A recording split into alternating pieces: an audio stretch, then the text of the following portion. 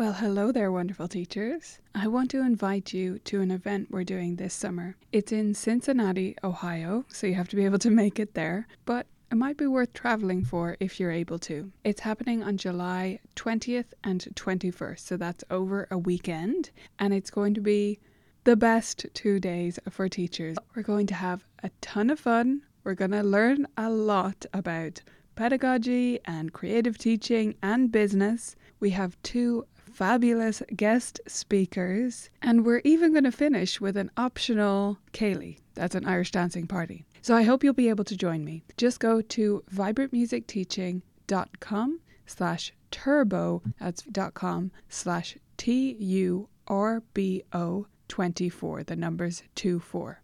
I hope you'll check it out, view all the details there, and I hope to see you in Cincinnati in July. On with the episode. Vibrant music teaching. Proven and practical Tips, strategies, and ideas for music teachers. You're listening to episode 52 of the Vibrant Music Teaching Podcast. I'm Nicola Canton, and today we're taking on teen motivation.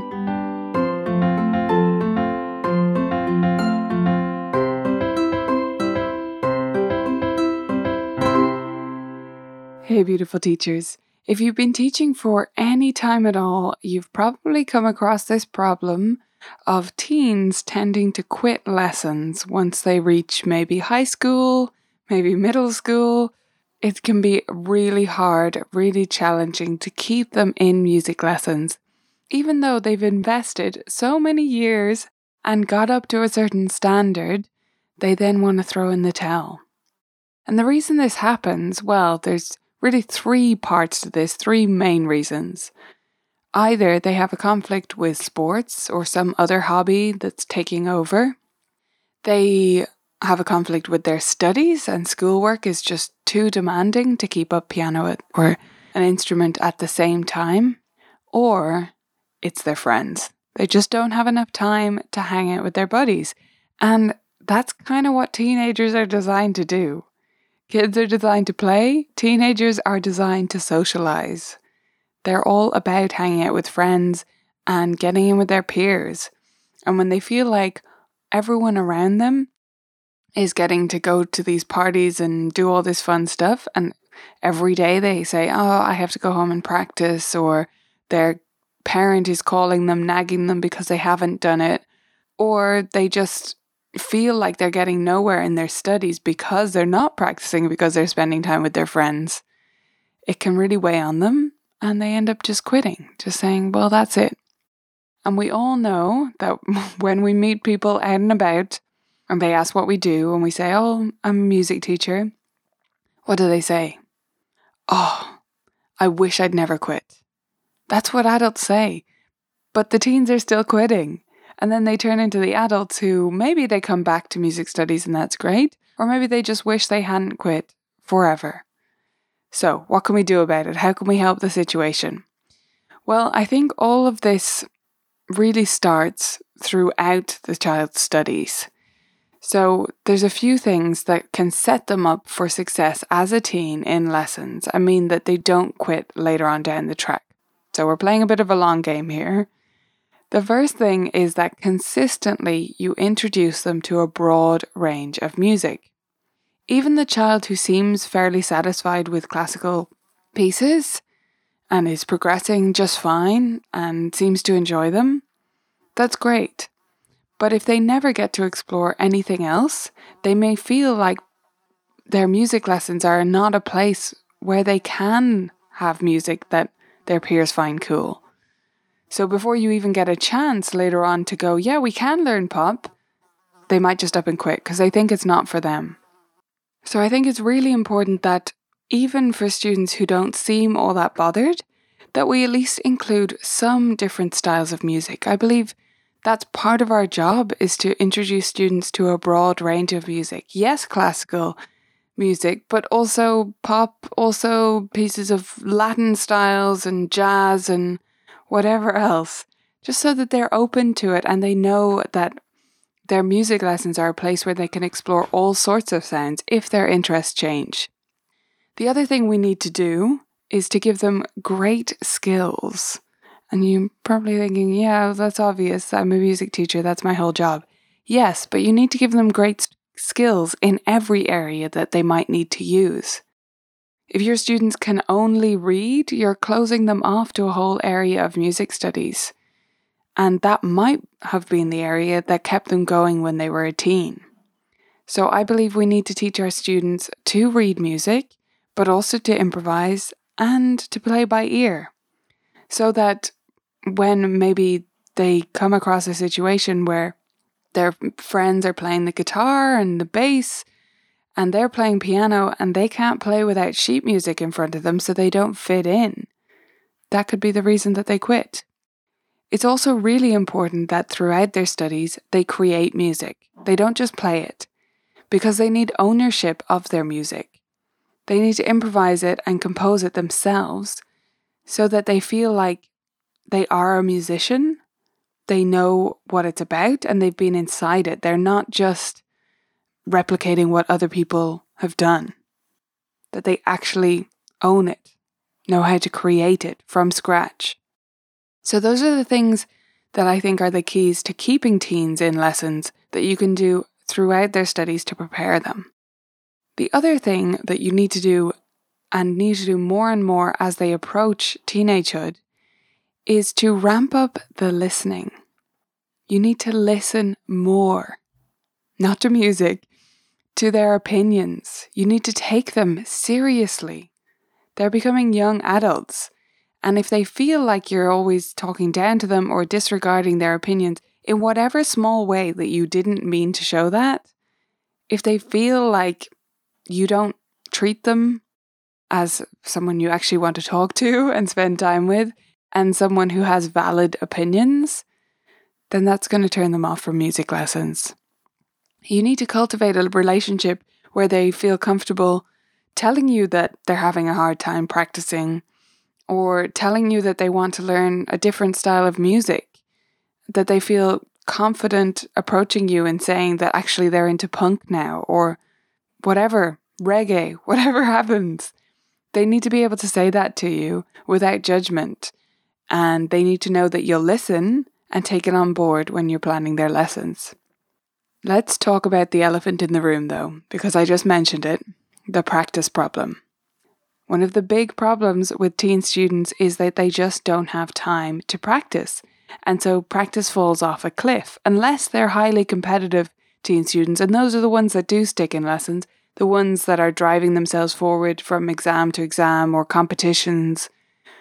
That'll normally pull them forward and they'll dedicate the practice time because they're motivated to do it. But for those teens who are not in that situation, and that's the majority really, who are not that competitive and motivated by these types of achievements, practice will tend to drop off. It'll tend to go through peaks and valleys maybe, or just be a little bit more inconsistent at least, and maybe it'll stop existing at all. So what do you do? Well, you can give them something to work towards. That does help.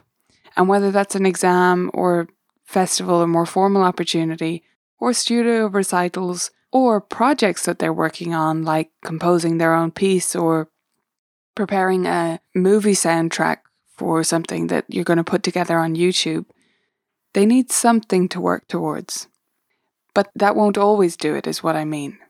That's not going to do it for every student every time, because they are busy. So yeah, we can say, oh, but they do have time. Yeah, but it's not always going to be their top priority, you know? Not every student we have is going to put music first. That doesn't mean they're not entitled to some music and that they shouldn't have it as part of their lives, as part of an overall mix. So what do you do during those periods when they won't practice? Well, I think the biggest thing you can do is adjust your expectations. A lot of the time, the reason they're quitting is because we expect them to practice and everything is structured around the fact that they are going to practice, and then they don't. So they feel like a failure, they feel like they're not achieving anything, not getting anywhere. You're grumpy when you see them, even if you don't think it shows, and they don't feel good about going to music lessons, so they quit. If you just adjust your expectations and how you plan your lessons, it is possible to teach students without them practicing. Yes, they won't achieve nearly as much as they could, but they'll achieve more than if they quit, won't they? They'll get to have music in their lives, even though they can't practice as much as you think is ideal. You can't have the ideal with every student. So a lot of the time, the real problem is just that we have set everything up so that they have to practice to make this work, and then they can't practice or they don't practice, at least for a period of time. And so they feel like, well, there's no point. There's nothing I can do about this. I'm just not good enough. I just can't do it. So don't try to guilt your students. Not that you would, but even in a mild way, it does precisely nothing. Whenever I have given out to or nagged students about practicing or stressed the importance and given some mini lecture about it, it has done exactly nothing. It achieves nothing. So stop. Whenever you're tempted to have that, oh, well, if you just practice, we could get this piece done and then we'd be on cooler stuff. It's not going to work like that. So adjust your expectations and plan lessons that make sense for no practice. And going back to listening to them and treating them as a young adult, which they are, tell them about it. Let them in on what's happening. Don't just secretly adjust everything. Tell them, listen, you've obviously not been getting much time for practice lately. If you do get time and you do want to get back into practicing, that's great. I'm here to support you. But for now, I think we just take the pressure off and we're going to do X, Y, Z in the meantime so that we can have fun each week, because there's no point setting something up for practice that's not able to happen. Right? So, what do you do during that time if they're not practicing? Or even if they are, what do you do with teens? I'm sure what you were expecting from this podcast, at least, most of you, was a bunch of suggestions of books. Because that seems to be the go-to. It's like, oh, we just find the right piece, we just find this. But I think the previous things that I've mentioned are more important. I will make a few book suggestions though, because it is important to find the right repertoire.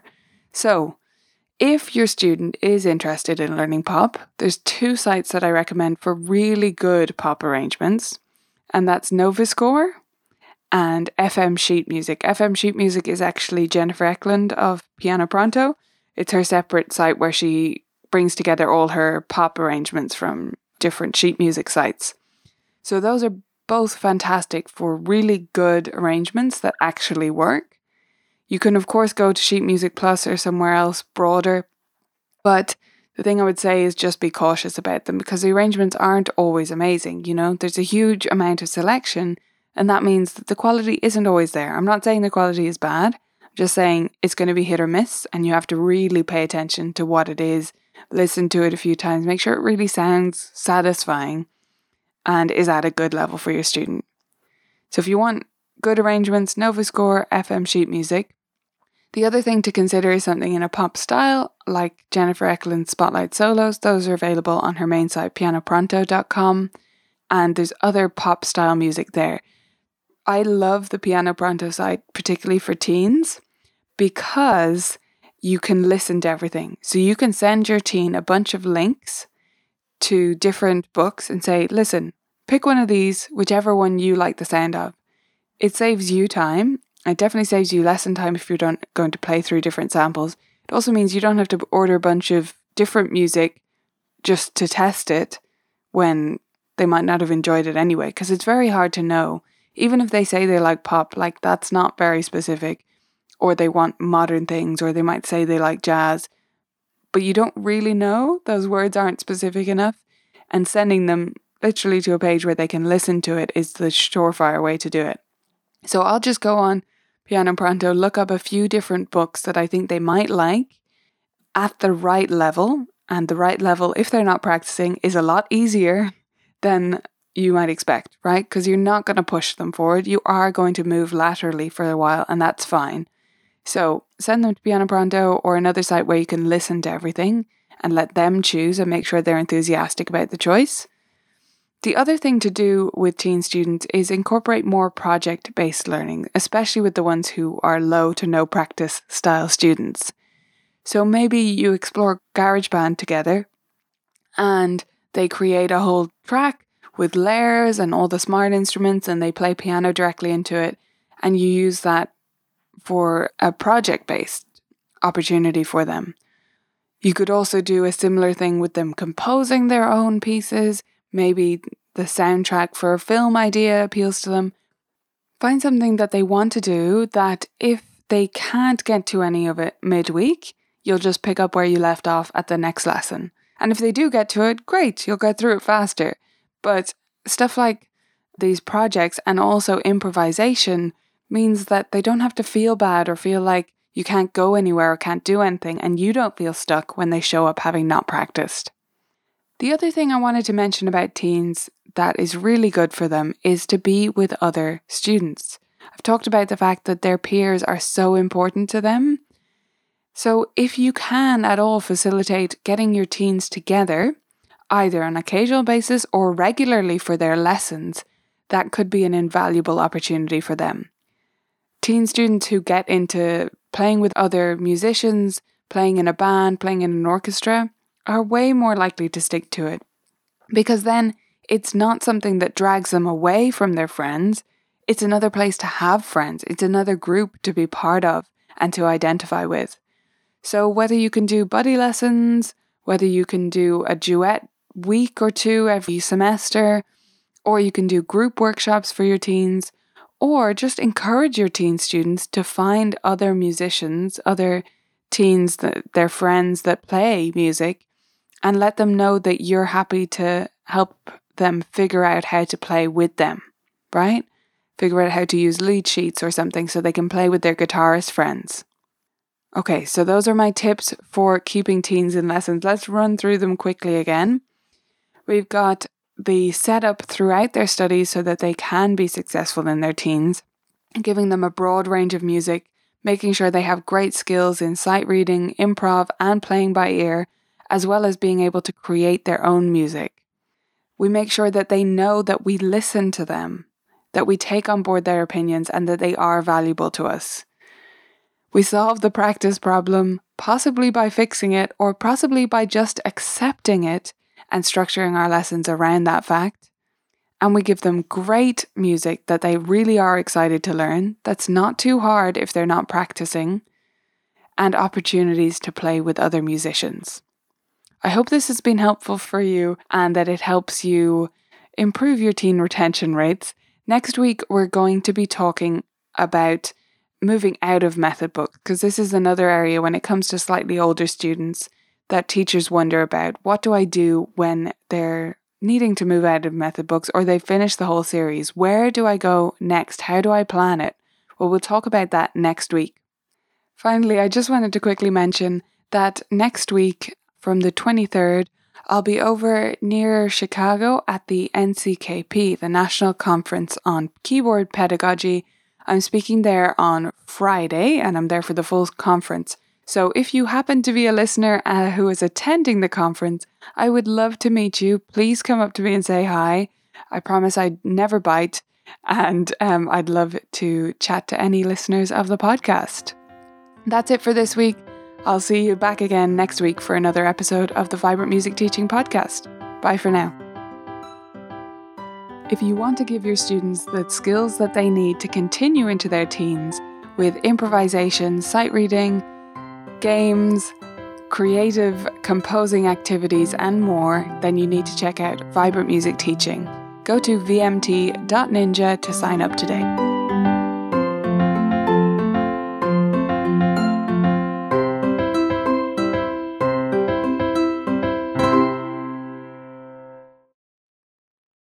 Thanks for listening to this episode of the Vibrant Music Teaching Podcast. I hope you loved it, and I wanted to pop on here one more time to remind you about our event. It's happening in Cincinnati this July, and you can get all the details at vibrantmusicteaching.com/turbo. See you there.